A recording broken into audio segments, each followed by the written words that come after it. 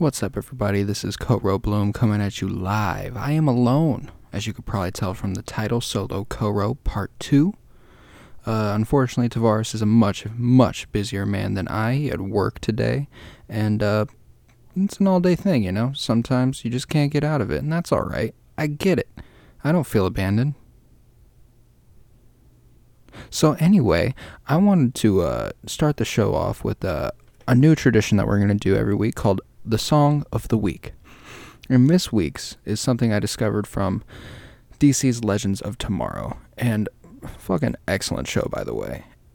If there's any show that I can choose out of the Arrowverse to just watch, pick it up anywhere in the series, it's probably going to be that one. Because no matter what, that show's going to be entertaining. You don't have to stick with the story too much. It's always something new. Like, they have random ass episodes where, like, they go and they hang out with George Washington. Or they go and Martin Stein goes and saves H.G. Wells. H.G. Wells, by the way, is the author of a book I'm currently reading called The Time Machine. Pretty excited about it. About halfway through. It's a classic. He's considered the father of science fiction. So, I'm really into it. Probably going to read his other books, The Invisible Man and The War of the Worlds. And I'm really looking forward to that. But anyway, the song of the week is called Girl by Time Cop 1983 featuring Sea Waves. And it's just one of those songs that just, you know, it feels floaty.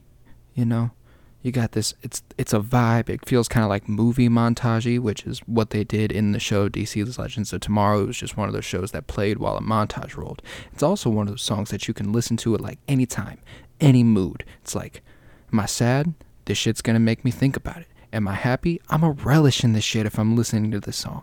It's a wonderful song, alright? Beautiful song. Strongly recommend it. Again, that is Girl by Time Cop 1983 featuring Sea Waves. Wavy as fuck. Strongly recommend. It's been a big week for me, entertainment-wise. I caught up with DC's Legends of Tomorrow, as I said. I'm going to be talking later about a TV show called Wu Assassins that I'm currently working on, and the Wu-Tang TV show on Hulu, Wu-Tang: An American Saga. It's only 3 episodes in right now, but I'm fucking loving it. I'll be able to talk about that more later. I also watched the first 2 of the John Wick trilogy, and you know, I love my boy Keanu. So you know what? Short little intro, let's roll the tape. Roll it. You have now entered the Penny Bloom Podcast.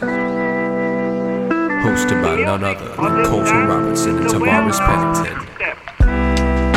I hope you are prepared for a show unlike any that you've ever seen before.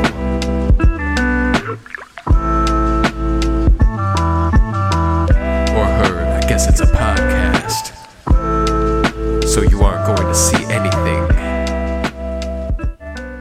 I don't know if you can tell, but I recorded that intro when I was like sick as fuck. You can kind of hear me like nasally and shit up in that. Okay, I'm going to be talking about music for our first segment. The new music this week. We got some good ass shit, bro. We got that new Post Malone, Hollywood's Bleeding. We got Mirrorland by Earth Gang. And a lesser known release was This Summer, the EP by Alicia Cara. Bro, I'm going to start with Hollywood's Bleeding. This is the shit I want from Posty. Alright? Post Malone didn't hit right with Beer Bongs and Bentleys for me. I mean, it was good. It had good songs, don't get me wrong. Bars. But it just wasn't like this complete project for me, you know? It just felt like a collection of songs that were just kind of thrown together. Hollywood's Bleeding feels right. He stepped up. He leveled up with this shit. Like Jules and Euphoria. He just reached this next level, you know? And you gotta fucking love it. This shit bangs. The hip-hop songs, knocking. Alternative songs, knocking. The pop songs, knocking. I mean, the shit goes crazy. I mean, it's just ridiculous. I mean, some of my favorites, personally, I love the title track, Hollywood's Bleeding. I loved Saint Tropez. 1,000 Bad Times. probably my favorite song on it. I'd mention Enemies featuring DaBaby, but that's going to be like the next Sicko Mode. I can already tell I'm going to be annoyed as shit with that song here in a couple months because it is going to be overplayed like a motherfucker. Don't get me wrong. Very good song. Very good. But 1,000 Bad Times, that was my shit. Allergic was good. I'm Gonna Be, so good. I mean, just so many good songs that came from this album. I mean, and he had a short little song that was just, it felt kind of out of place in this, like it was kind of an interlude, but Internet, fucking great. There were so many good songs on this album, and if Beer Bongs and Bentleys got Grammy nominations, this better be getting those Grammy nominations, alright? This is 10 times better than Beer Bongs and Bentleys was. I'd argue it's probably better than Stoney was. And Stoney was fucking great too. But Hollywood's Bleeding, man. You gotta listen to that shit. It is so, so good. It's like heartbroken anthem after heartbroken anthem, bro. It is fucking wonderful. I mean, and the features on this shit, man. You got DaBaby, who is always gonna go crazy. It's a guarantee at this point. He is always gonna rock a feature if he is on it. You've also got Future and Halsey on Die For Me. That's a good duo. You know you're gonna get some streams with that shit. You got Meek Mill and Lil Baby on a song. Also gonna get some streams automatically out of that. And you got Ozzy Osbourne and Travis Scott on the same song? Ozzy Osbourne and Travis Scott? Oh, you know I'ma fuck with that shit. You know it. Whether you fuck with Ozzy Osbourne is neither here nor there. You just gotta recognize that the man had some musical talent, and it was fucking glorious when it was on display. You also had a song featuring SZA, might I add, Staring at the Sun. Might be the vibiest song on it. Might be. Great, great song. You also got a Young Thug feature. You had Sunflower with Sway Lee, which is always going to be a bop. I'm always going to remember Sunflower because of Into the Spider-Verse. Fucking fantastic movie. A classic. An magical work of art. But yeah, Hollywood's Bleeding, man. What a fucking album. And you know, it's not just, like, he was saying some shit sometimes, you know? It was just enough. It hit right. In an interview with Zane Lowe, he said, "I'm not trying to make anything massive. I'm not trying to make hit records." Well, sorry, Posty. I promise these are some hit records. Maybe you need to keep trying not making hits because that's when your best shit is coming out. I mean, fuck, bro. This was a good-ass album. And on first listen, I remember I was listening. It was just the other day, so obviously I remember. I was just going through.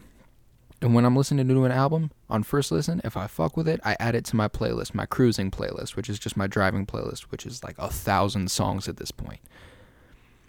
I added every single song to this playlist after my first listen because every song on it is fucking heater. Like, I can listen to any of them at almost any time. They're kind of like that song I mentioned at the beginning by Time Cop 1983. If you are feeling in a good mood, you're going to relish in that good mood. If you're sad, they might make you feel that shit, alright? That's just kind of what Posty does, too. He's consistent with that level of shit right there. And he's just got so much random, like, he's got some rock shit. He's got some synth pop shit. I mean, it's just, baby. I fucking love me some Posty when he's on top of his game. And I look back at Beer Bongs and Bentleys, and obviously there were some good songs. I loved Rich and Sad. I loved Spoil My Night. It got overplayed like a motherfucker, but Rockstar was good. There's no denying it. I loved Psycho, Better Now, Ball For Me, Stay. Ooh, Stay. I forgot about Stay. Stay is a fucking good song. I mean, Candy Paint with the white on top. I mean, you can't deny that this shit's good. I mean, Stoney Stoney was such a good album. I believe it came out December 2nd, 2016. Either that or December 9th, one of the two. But I remember listening to it and being like, oh, damn. So he's really got it like that. Because I knew White Iverson. Obviously, everybody knew White Iverson. But that album made me know Posty had the shits. We just had to smell it. Sorry about that. That was kind of nasty. I won't say that again. I'll move on to the next album that I want to talk about, Mirrorland by EarthGang. Obviously, me and Tavares have been fucking with Dreamville forever. And EarthGang has been a part of Dreamville for a little bit. I've been familiar with them since Strays with Rabies, when I heard Lickisto. And that shit is fucking fuego. I saw the music video for that and I was immediately in love with EarthGang. But Mirrorland dropped this past Friday as well, on September 6th.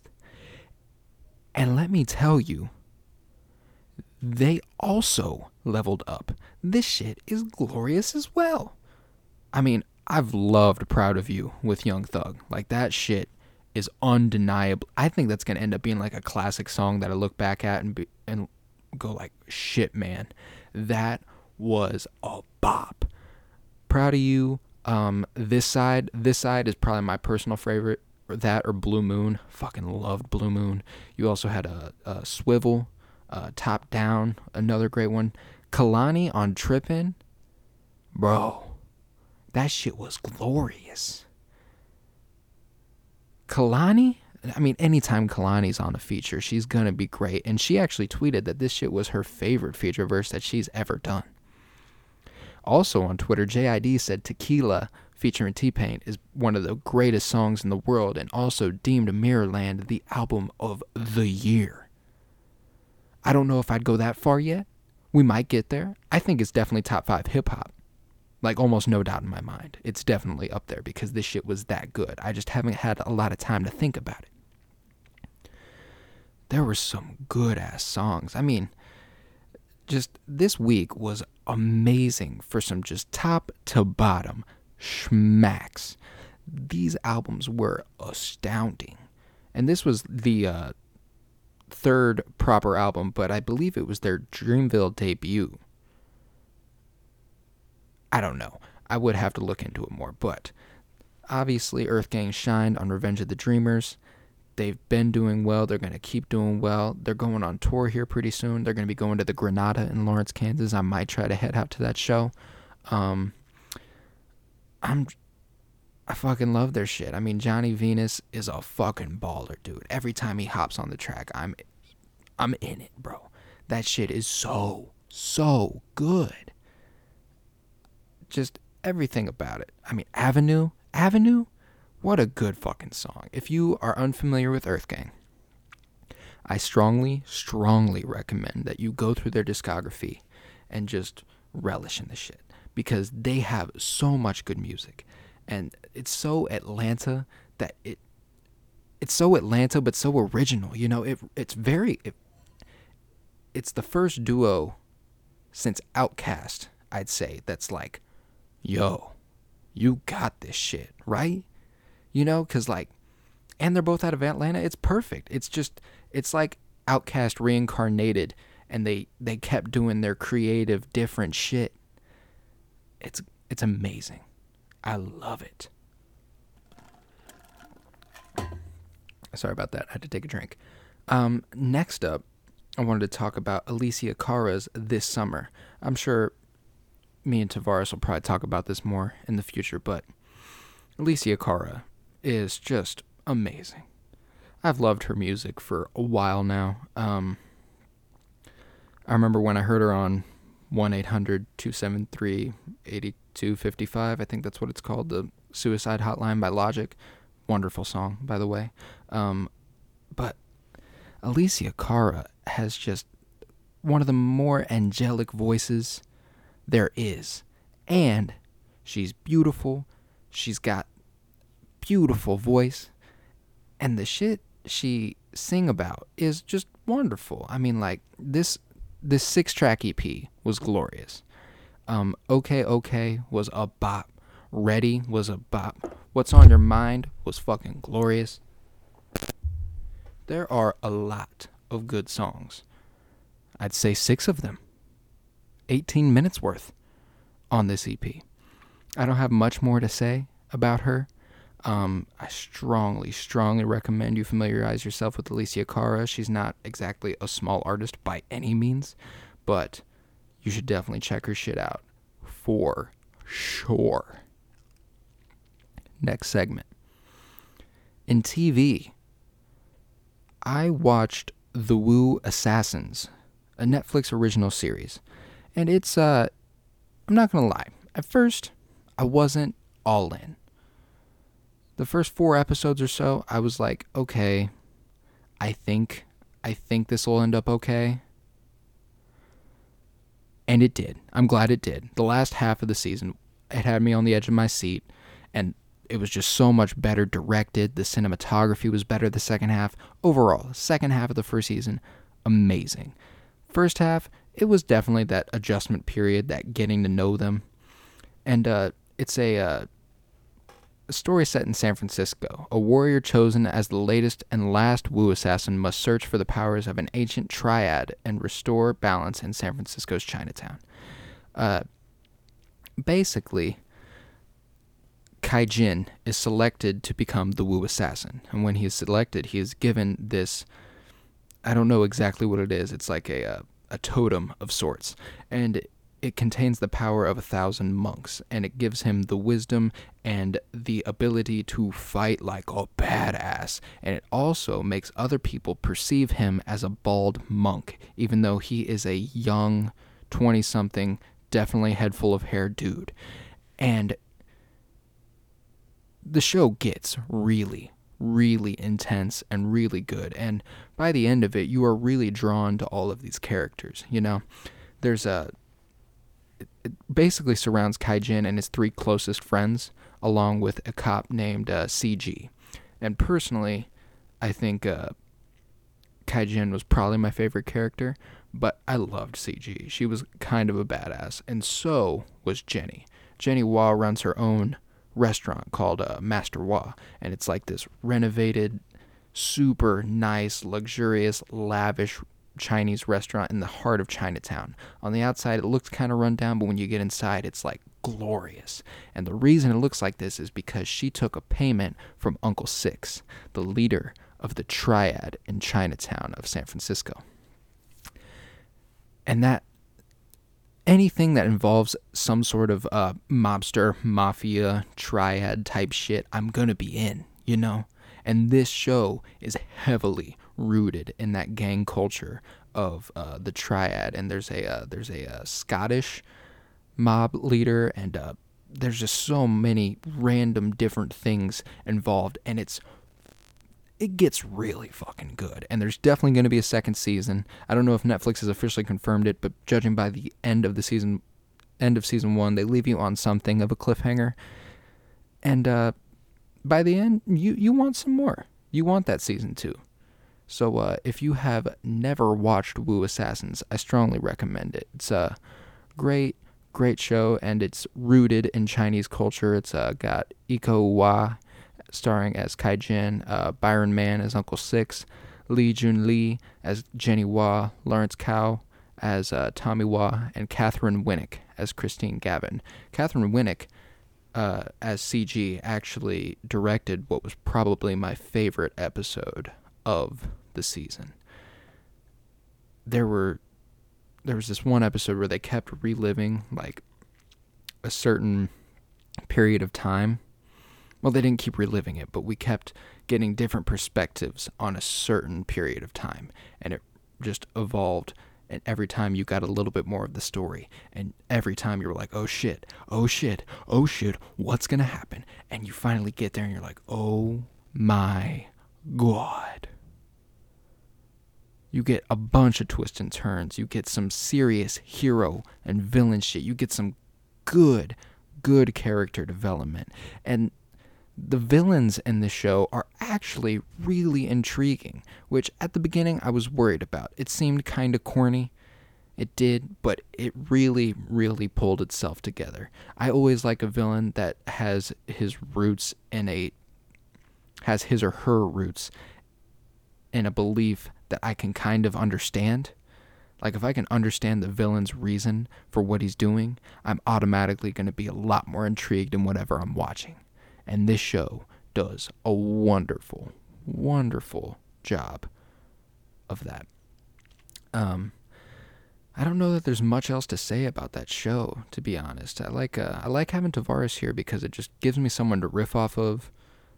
This seems a lot more informational than usual, but I fuck with it. I like doing this. It's kind of fun. But dude, if you have not seen Wu Assassins, I recommend it. Definitely recommend it. It's worth your time. Next, we have Wu-Tang, An American Saga. Now this, I have been excited for months. I am yet to watch the third episode. I'm actually going to watch it tonight. But based off the first two episodes, it is pretty badass. It's written by the RZA, who is the frontman, or ipso facto frontman of the Wu-Tang Clan. And he's pretty much the main character in this show. You also get some looks at a young Method Man and a Ghostface Killah. A misconception about the show is that it's a documentary. It is not. It is a live-action, dramatized version of their coming up, their origin story. And it's fucking dope. And what's fun is, like, when you can recognize them immediately. Like, Dave East plays Method Man, and it is perfect. Like, that is Method Man. The guy who plays ODB, perfect. Looks exactly like ODB. And whoever plays the RZA, here, let me look that up real quick, because that kid deserves some props. He is a good-ass actor. But, anyway, I'll move on for a second. It's got Shameik Moore. It's got Dave East. Joey Badass will make an appearance later. It's got some pretty big names and some guys you haven't heard of that could definitely make a name for themselves. They've got some good actors in this shit. And it's just so cool to see. Like, the guy who plays Ghostface Killah looks just like Ghostface Killah. And it's really interesting to see who they were before it all, before all the fame and before everything that happened. The Wu-Tang Clan is one of the just most intriguing and interesting stories there is in all of hip-hop and really all of music, because they were just, judging by the show especially, like when you watch it, they were loosely connected. They weren't really tight when they were young. They came together for the music, and they have some loose relations, like Method Man and RZA were making some music together on their own, and it doesn't seem like ODB was actually that into like rapping yet, judging by what I've seen, and just like Ghostface hasn't gotten behind a mic yet. Two episodes in, they're really into their survival. They're doing everything they can to get through what they're going through, and it's just there's already been heartbreaking moments. There's already been really dope ass moments. There's been some scary moments. It's a thrill ride. Like, it is a good show so far, and I'm really, really looking forward to the rest of the episodes being released on Hulu whenever they get released. Next segment. 1986 Best Film. 1986. It was a good year for movies. You had Pretty in Pink, a John Hughes classic just like The Breakfast Club. You had Aliens, a science fiction classic. You had Top Gun. I mean, Tom Cruise, undeniable. You had Ferris Bueller's Day Off, another John Hughes classic. John Hughes, amazing filmmaker. Amazing. You also had Hoosiers, one of the greatest sports movies of all time. And you had Big Trouble in Little China, one of the stupidest movies of all time, one of my personal favorite bad movies. That's probably a segment we'll have to do at some point, is best bad movies, because, Big Trouble in Little China is definitely up there for me. Bill and Ted's Excellent Adventure, that's a pretty terrible movie that I absolutely love watching. But 1986's best film, for me, and for pretty much everyone is Stand By Me. Dude, Stand By Me. Based on The Body by Stephen King and written for the movie by Bruce A. Evans and Raymond Gideon. This shit is a fucking ride, okay? And there's just something about it. Like, it's this intangible thing, a quality about it that's just excellent. Here, I'll read you the synopsis real quick. After the death of his friends, a writer recounts a boyhood journey with his friends to find the body of a missing boy. That's not as in-depth as I'd like. Here, let's go with this one. It's the summer of 1959 in Castle Rock, Oregon, and 4 12-year-old boys, Gordy, Chris, Teddy, and Vern, are fast friends. After learning of the general location of the body of a local boy who has been missing for several days, they set off into woods to see it. Along the way, they learn about themselves, the meaning of friendship, and the need to stand up for what is right. This shit is so good. It's directed by Rob Reiner, who is an amazing director and actor. I've seen him in. He was in Wolf of Wall Street. He was the father of Jordan Belfort in that movie. He was in All in the Family, which was kind of one of the first shows to kind of not care about political correctness and kind of was edgy with its comedy. He was in New Girl as Jessica Day's father, or Zooey Deschanel, in that show. And he's an extremely accomplished director, which I had not realized until I was doing the research for the segment. He directed The Princess Bride in 1987, When Harry Met Sally in 1989, A Few Good Men with Tom Cruise in 1992, and The Bucket List in 2007. The Bucket List is an excellent movie, one that goes under the radar for a lot of people, but I strongly recommend it. And when you look at this cast, it's just way ahead of its time for what you'd expect. Like, you had Kiefer Sutherland, who even still is making shit. Jerry O'Connell, who kept making shit. Corey Feldman, who was a star in the 80s. Him and Corey Haim were in so many movies together. The Coreys were famous. You had Will Wheaton, and arguably the most famous of all, River Phoenix. River Phoenix was destined for an amazing career, and he was one of the great young actors in Hollywood at the time until he died a very public death in a drug overdose outside the Viper Room, a Johnny Depp-owned club in the Hollywood Hills. He's also the brother to Joaquin Phoenix, who is a great actor, kind of a scary and crazy man, but great actor who will portray an amazing Joker, I'm sure, here coming up in October. River Phoenix was also a very good friend to Keanu Reeves. Shit, I forgot what I was saying. Oh yeah, Stand By Me. Stand By Me is an excellent movie with an excellent soundtrack. I mean, obviously you have the iconic Stand By Me by Benny King. Rest in peace. I mean, so darling, stand by me. So good. One of my favorite songs of all time, easily. I mean, you had some other songs that weren't as good as that song, but you had some great songs. You had Great Balls of Fire by Jerry Lee Lewis, Every Day by Buddy Holly, Lollipop, Lollipop, ooh, lolly, lolly, lolly, lollipop, Lollipop by the Chordettes, and Yakety Yak, Don't Talk Back by the Coasters, and so many more songs. All in all, just great soundtrack for an even better movie. And it was a true 80s film, you know? It was that coming-of-age story, kind of similar to The Breakfast Club in that way, but it had more of an edge, you know? The essence of the film really lied in its realism. It was capturing the sort of pressures that a teenager of that time, or any time really, would have to face and confront. And even more to me, it represents like the end of innocence, this film. It legitimately revolves around them finding a dead body. So obviously that is going to take away innocence pretty quick. And it's just overcoming certain obstacles that most teenagers have to overcome, you know? It's just little things at first, you know? Standing up to Big Brother, shit like that. And it just gradually gets bigger and bigger until by the end of this, there are some 12-year-olds who have been through some shit. Gosh, what an amazing film. It's ups and downs, chock full of laughs and tears. Very few movies ever have been as brilliant. and it's had clear influence on several films. Again, much like The Breakfast Club, the coming of age story that it is been solidified as one of the best genres of film there is. And gosh, it doesn't get much better than Stand By Me. That is a fucking movie, dude. A fucking movie. Yeah. You know what?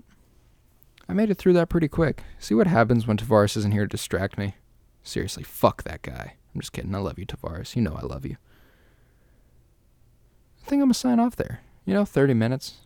Not a lot of talk, but enough. I feel like you got the gist. We had fun. A couple laughs on the way, maybe some crying. I hope you cried. Just in general. It's healthy. Sometimes. Sorry, I don't know. This is just, I ramble when Tavares isn't here. So thank you to Keanu Reeves. Thank you, Zendaya.